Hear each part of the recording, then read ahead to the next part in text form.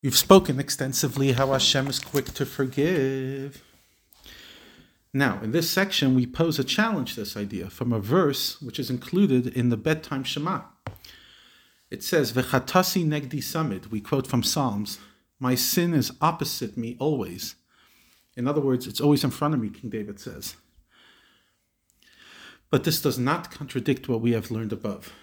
The Tanya has demonstrated amply that divine forgiveness is immediate, and we should be joyous at the thought that we are free to sin, not free to sin, free of sin after tshuva. So how can it be combined with the idea that my sin's always in front of me? And how could I be joyous? The intention of this verse is not that we should always be depressed and loathing of ourselves, heaven forbid. For the verse right after that says, I want to be joyous. Because a person is supposed to be in the level of upper tshuva, of joy, as much as we possibly can. So the very psalm that stresses the importance of joy also talks about the sins in front of me. What does it mean? My sin is opposite me. As in the verse, you stand opposite me.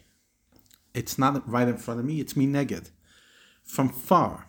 We shouldn't forget our history of sin, but we should keep it psychologically distant. When we do recall our prior sinful behavior, we need a bit of a detachment. Practically, what does this mean? The intended message of the verse is that you don't get arrogant. Stay humble in front of every person, when there will be a reminder between your eyes that you have sinned against Hashem. Because the tshuva process can lead someone to become very self-righteous. You've seen them very often. People become more religious and their self-righteousness grows in abundance, and may begin to look down on others and feel superior.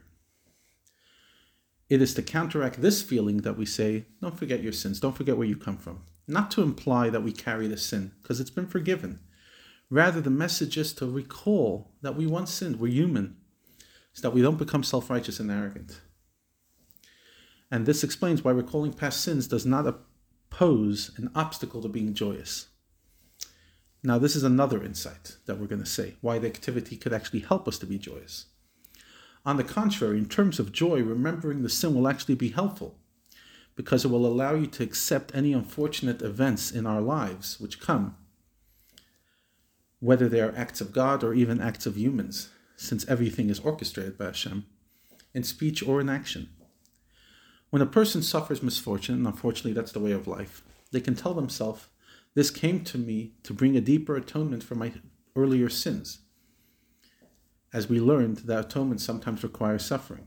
As a result, instead of the natural tendency to become depressed by misfortune, a person can feel a sense of joy, that this is bringing me complete atonement. And he says this is a good way to avoid getting angry and types of resentment, etc. You see, anger is found on expectation and judgment, that a certain action was wrong. But if you learn to perceive every misfortune as a gift of atonement, because my sin's always in front of me, or opposite me, you'll not judge any occurrence as inappropriate. It was supposed to happen. As the teaching of the sages tell us, they praise that those who are humiliated and don't humiliate back in action, those who hear insults and do not respond in speech, and who act out of love and are joyous amid suffering. And there's another example. The Talmud says, whoever overcomes their feelings of resentment, all the sins are overlooked. This teaching clarifies that overcoming feelings of resentment is, in actuality, is part of the tshuva process, because that shows that you got your head on right. And the final chapter that we will follow in tomorrow talks about the joy amidst suffering. And this is unfortunately appropriate in the times we live in, and also the fact that we are just going into the month of Av and the 9 days.